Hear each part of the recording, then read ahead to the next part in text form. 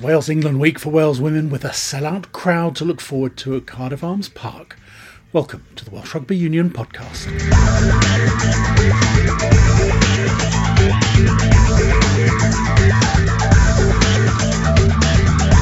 We also look forward to Judgement Day and the end of the BKT URC season. But of course, all roads lead to the Arms Park this weekend. A record Welsh crowd for a women's game as Wales look to build on impressive victories against Ireland and Scotland when they face England. It's certainly something to look forward to for the professional Wales players, and quite a contrast to 3 years ago for second row Abbie Fleming, who was working in the NHS during the COVID crisis. She started by talking about her development through to now being a full-time professional rugby player. I've been in the programme a few years now, but what that's allowed me to do, it's allowed me to learn from a lot of the coaches and a lot of the more experienced players. But yeah, I've been unlucky with a few injuries in the last few years, but actually now to get that opportunity, it's amazing, and to wear the red jersey is just the best honour you can be offered, so it's a really good opportunity for me, yeah. Saw you in the Celtic Challenge, the captain of the team. What was that responsibility like? Do you see yourself as a sort of future leader? I think I gained a lot of skills from the Celtic Challenge. You know, having that captaincy role gave me a lot of responsibility, a lot of roles around game management and looking after kind of younger members of the squad and also making important team decisions. But I've learnt so much from that experience, and definitely in the future, going forward, the Celtic Challenge is going to be massive for Wales. We know it's going to be a sellout crowd.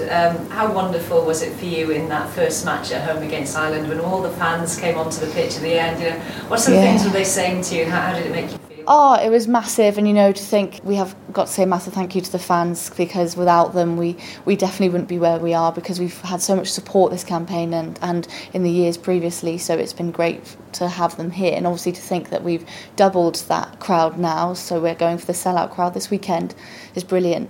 But yeah, I mean, on the field it was a bit overwhelming, but in a good way really, you know, had lots of young players, you know, boys and girls coming up to us and just wanting to get to know us and kind of ask for autographs and photos and things, and it was just lovely to hope that you could inspire someone and inspire the younger generation, which is what we want to achieve, because we want younger girls to realise that they can be in our shoes in a few years' time if that's what they want. Pre-contract for you then, for the NHS? So my role's changed quite massively over the last few years. So prior to my full-time contract this year, I was in a part-time position where I worked 3 days a week across a 7-day service. That was based in Exeter, where I'm currently living at the moment, where I play my club rugby. And that was working in an urgent community response team. So my sole role was to go out and provide physiotherapy treatment to patients in the community, generally the older population. So I worked there for just under a year, but prior to that I was based in Bridgend. That was with more kind of a rehab community team, where we'd provide a 6-week service to provide rehabilitation alongside occupational therapists and pharmacy technicians in the community as well. So similar kind of patient age where we would treat the geriatric patients, but yeah, I really enjoyed my job. But obviously, again, like you said, managing that with rugby, over the years, as the contracts have slowly started to be released, I've managed to reduce myself from 5 days full-time to 3 days full-time to part-time, and then now full-time rugby player. So yeah, obviously the contracts have massively benefited me. And what about during COVID? When COVID first hit, I was based in the Princess of Wales in Bridgend, and I was on rotation there. When I then changed into my new role, I went out into the community, and my role kind of didn't change in terms of I was still allowed to go and see patients, but actually the level of PPE was massively increased. So you were going into patients' houses head to toe in plastic, which, you know, is what you see in the images, and it was exactly as it looked. And there was a lot of times where I'd go to the hospital as well and help out in the ITU units, where you would help to prone patients as well. And the idea of proning was that patients would manage better respiratory-wise on their fronts or on their backs. So actually that helped massively in terms of their recovery and maintenance of their health as well. But yeah, so it was quite a full-on time, and being honest, it was quite tough mentally, and it was a ride that you had to stay on in order to get to the end, and I'm glad I got to the end because I'm where I want to be now. That time of the COVID wards in particular, does that allow you to keep things in perspective a bit now? Because you've been through the fire. Yeah, massively. I mean, for instance, there was one example. I was in one of the valleys in amongst Bridgend, and I'd go into this patient's property, and at the time some patients were being sent home. They were not fully positive COVID, but they were deemed non-infectious, so to which point they were coming home, but actually some of their close relatives were going through cancer treatment themselves and actually critically ill themselves. So actually that addition of COVID created a lot of tension in amongst a lot of families, and as a healthcare professional going into that environment, that was incredibly difficult to deal with, and incredibly difficult because there was nothing you could do or control about that. So you're going into these properties and you weren't just being asked to do your role, you are being asked to do 4 or 5 different roles at the same time, just to make sure the peace of mind of the patient and the relatives was set as well. And then actually that one time I left and went straight to training, at which point we were training in USW at the time, sports park, and that's really hard, and it was very hard to compartmentalise yourself, but it's worth it. I'm glad that, not glad it happened, but I'm glad I went through that, because yes, like you said, it does allow for me to put my life into perspective and think actually things are okay, because I've seen a lot worse. And I suppose the point of USW was you didn't have much travel time to make the adjustment on your way to training. No, I mean, I would sit in my car, I'd have my bag of snacks next to me in the passenger seat, and you would just have to go for it. And that's what a lot of the other girls did as well, you know, not so much in COVID-related roles, but actually that was what our lives were like for a long time. And yeah, we didn't have a lot of time to compartmentalise, but now we do, and it's brilliant.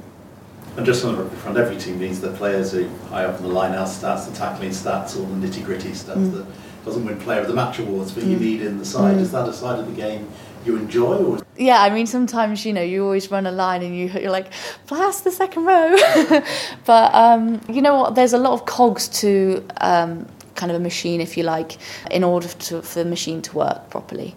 And sometimes you've got to really know your cog and what your cog does inside and out for that machine to work. And the way the machine has worked and the team's worked is that everybody's done their cog right. What makes the culture so good now compared to maybe a couple of years ago? It's great, you know, you're coming in and the culture is really good, it's really positive. And for instance, at the moment we have lots of different committees. So we have hygiene committee, social committee, comedy committee, and every week our comedy committee members will put together a bloopers video of all the funny clips that have been shown in training but you haven't quite seen. So for instance, we've got a clip of Sean, our tax coach, falling over a tackle shield numerous times because he's just so clumsy. But it's very entertaining. It just kind of brings us all together and have a little laugh and a joke while being able to perform at the high level that we are at the moment. It certainly does put it all in perspective. One player who seems to be flourishing with the increased skills of the squad is wing Lisa Neumann. A bit more ball, a bit more space, seems to be working wonders. Also, a far cry from the days when she was living and working in Manchester and commuting for Wales matches and training around 4 hours each way. I look back and think, how did I actually do it? And I think every time you get a bit closer to having one day less of travel, you think, how did I ever put myself through that? But you just do at the time. It's just what you get used to. So, yeah, I couldn't do it now. I think being in a position I am now, I look back and I wouldn't be able to just do it. So. England coming up then, how excited are you for that challenge and the prospect of playing in front of a sellout crowd? Yeah, it's incredible. I mean, just obviously to say thank you to the support, like to get a sellout at the stadium is incredible. I think England are obviously one of the best in the world. It's going to be a challenge. We know that every time we come together to play them. But I'm also excited, you know, we're so much closer as a team now. We've obviously put in 2 great performances already. So I think going into this game, it will really be a test to see where we actually are, see whether we're actually closing that gap and see, you know, what performance we can bring. A good interview where you talked about how you mentally prepare for a match, how you check the music on in the room and you go through everything in your head first. I mean, talk us through that. So yeah, I room with Hannah Jones, so we just love doing it just before, if there's time, 20 minutes, we just zone out. Either we've got headphones on or put music on in the background. It's just a good opportunity to go through the plays in your head, like focus on the things you individually want to bring. So I don't know if it's chopping your feet in a tackle, something you've learned from a previous game, you just kind of rehearse that in your mind. So it just takes the pressure away when you're there in front of a massive crowd and there is a bit more pressure, it just takes that element away from it. So we love doing it, it's my favourite part. The Saturday before last was a pretty special day for your family. Did you get to see your sister star at the Principality? Yeah, it was incredible. She's doing so well, like, bless her. And to think she did the interview because she got player of the match and she still speaks about my rugby journey. So just bless her, yeah, she's doing incredibly well. And it's just amazing that my family was there in the stadium to support her. You're a triplet. I mean, everyone is super successful in their own right. We've got some incredible athletes. I mean, there was never any doubt that you were going to be a great athlete and succeed in whatever you took your hand to. Yeah, I think we've grown up as sort of the sporty family, so regardless of whether we've gone into sort of a professional route or taking that as into a career, we've always been quite sporty, sort of in our own right. So, yeah, I think what we put our mind to, we just go out and achieve, I guess. It's a gamble, what you're doing. Obviously, we're in a society where we chase promotions, you stay on the sort of employment ladder and you sort of strive for that next best thing, and taking a job in sport, you know, it is very short-lived, but also there's so much risk. You don't know whether you're going to be a favourite, you don't know whether someone else is going to come along and take shirts. So, you know, it's definitely risky, but as an athlete, like as a sports person, you'd hands down take that risk every time, you know. I think I've never been in a position where I've dreamt of being a full-time rugby player. I didn't think that was possible. So when you get given that opportunity, it's ones you take hands down. I'm wondering where you ranked your own fault, because the improved skill sets are giving you a bit more space on the wing. I'm just wondering how you find it yourself. Yeah, definitely. I mean, we're able to pass the ball to width and play to width a lot more. Obviously, like getting wingers involved a little bit more, getting hands on ball. So it's definitely more of an exciting game than it has been, just getting more involved. You know, everyone wants to touch the ball, everyone wants to play, right? But, you know, having the better skill set, you can play with more intent. You have more options to play from because you have a better skill set. So it's definitely more exciting than it has been, yeah. Back rower Beth Lewis is also flourishing. So does she prepare any differently in a week like this one with such a big game at the end of it? It's the same as any other game. The process all stays the same. Focus on your role. What's your job within the group and the team? How can you help the team perform the best? So I don't think anything really changes no matter who the opposition is. Focus on your role and then get the job done. You've played many different sports from a youngster, represented GB in surfing. Any transferable skills from the surfboard to the rugby pitch? It's probably not from surfing. I've done a lot of sport, like racket sports and stuff, so like the hand-eye coordination, I think you can transfer that, but the variety of sports I've done has probably given me a good variety of skills to help me in this environment, I guess. Are you still studying to be a sports psychologist, or has that been wrapped up? I've completed my masters. I still have some things I have to tick off to be an accredited sports psychologist, so I'm not currently doing anything towards that, but I do need to get onto it, so it is in the back of my mind that I want to do that eventually. So I was wondering, do you use your sports psychology skills, you know, to help the girls here? I definitely, on a personal level, I do try and do some visualisation and stuff like that. Probably haven't put that towards anyone else, so from a personal level, yeah, I think I do. It's a great tool to have, and to have the theoretical understanding around it is good. And I think that's the way sports go in. Like, what are the 1%ers you can do that other teams aren't doing? Like, everyone does the strength and conditioning, focus on nutrition. So what's that next thing that puts you separate to other people? Wales's pack are going really, really well at the moment. How excited are you to come up against an equally powerful pack in England? Yeah, it's really exciting for us at the weekend, you know, see the progress we're making, you know, against like Ireland and Scotland. We've built into those both games, so build again into this week. And as long as we get our technical points right, and we're not physically as big as England, but technically and tactically, hopefully that will come through on the weekend, and that the momentum that we've set already in the last two games will come into this game. There's a few faces in camp, Sean Ed, Caris Phillips, that were in that 2015 team that beat England in St Helens. Is that being used, that footage, that match, as any inspiration for you girls this week? No, we haven't. We actually were speaking about that downstairs, so like I think quietly within us we're like speaking about things like that. But yeah, no, we haven't looked at any of the footage of that from previously, but it's something that the girls have in the back of their mind. And how does it feel to know that you're going to go out there in front of 8,000 people? You know, there's going to be a lot of England fans as well, but the atmosphere that it's going to generate. Yeah, no, it's awesome. Like playing in front of a big crowd and knowing that, like, that's our home stadium. it's awesome, and it's really exciting to see like a load of youngsters come in. So yeah, it's just really exciting for us that we get to play in front of crowds like that.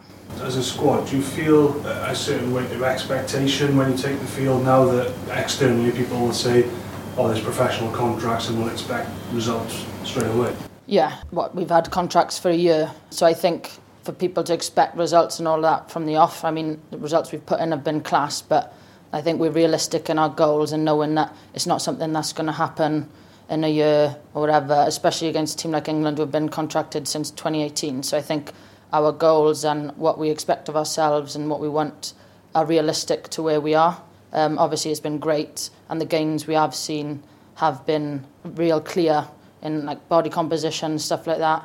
But yeah, I think we only put whatever pressure you put on yourselves. So England for so long have been the standard setters really in women's rugby, so this is a real chance to find out where you are in that journey. Yeah, exactly. There's loads of different little areas that we can measure wins in, so that's what we're going to go into the game with. And yeah, like we have built momentum, and it is exciting, and it is a good test and challenge to see where we are, and to close that gap, it would be a great result for us.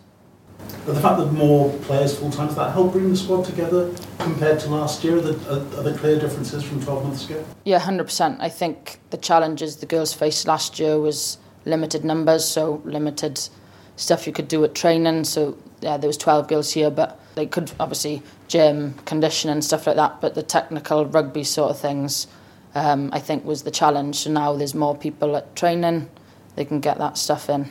More time to do skill stuff with each other, and what's cool is more time to do like 8s and 9s can work together at back of the scrum, like stuff like that, which because you have such a short period of time, you don't have time to build those relationships, those little connections on the field that are vital to the whole team's performance. When you're in for 2 hours on a Thursday evening, you've got to make sure the team stuff is the focus, not that you can refine those little things.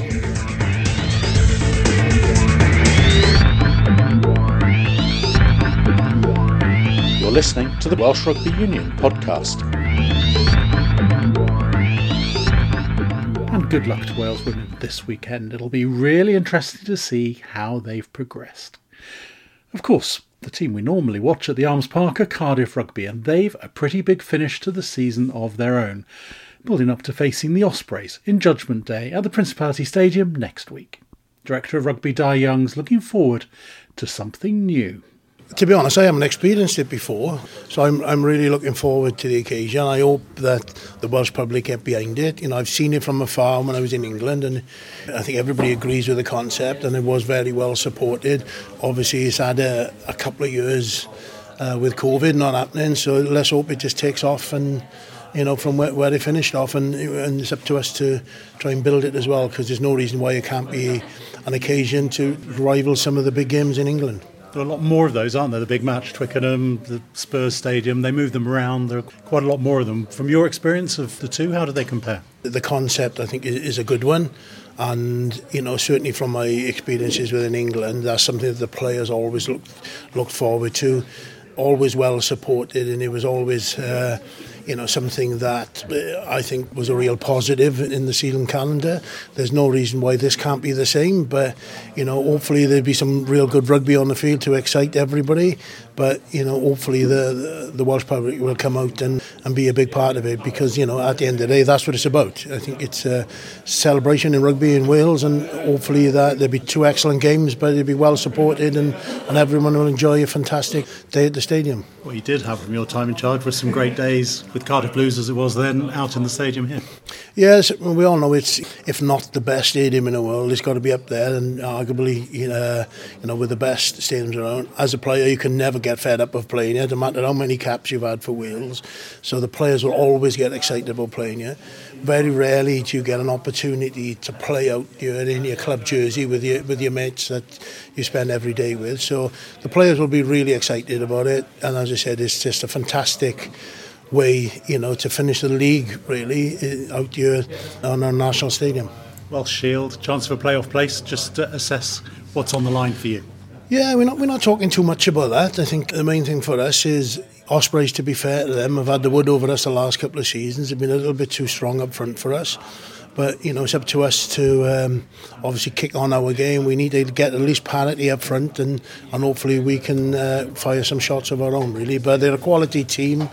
Always good games against the Ospreys, so I don't see this will be any different. But as I said, if we end up then with the playoff place, so it'd be certainly nice to finish the season as the best placed Welsh team, because I think for most of the season we've been out in front there. But Toby probably tell us his time right the last game. But for us, it's just about getting a performance and then hopefully getting that result, and then we'll see where we are after that. With this weekend now, Conor, first of all, you've both just lost to Benetton, different kind of ways, but how do you assess that effort? Yeah, again, they're a quality team. They're up there pushing. They've got a lot to play for, same as us. Very strong at home. They play a very good kicking game, field position orientated game. So we know what's in front of us, but we were pleased with big parts of the Benetton game. It's just a game that got away from us a little bit, especially when we got our noses in front. But first 25 minutes, our backs were against the wall, and we found a way, like we did against Sale, just to stay in the game, and I think that's important. That's pleasing from a coach's point of view, because last year we couldn't do that. When we were under pressure, we leaked tries too easy, let the game get away from us. But both games there, the Sale game, there was critical moments which we got right, and the Benetton game, critical moments we got wrong. And I think they were two games that could have gone either way. It's a long old slog, the season, isn't it? And you want to get to the sort of business end of the season, as they call it, with something to play for. So we got two games now that they're two hugely important games for us if we want to achieve something this year. Plenty more on Judgement Day next week. Good luck to Wales women. From the Welsh Rugby Union podcast. Goodbye.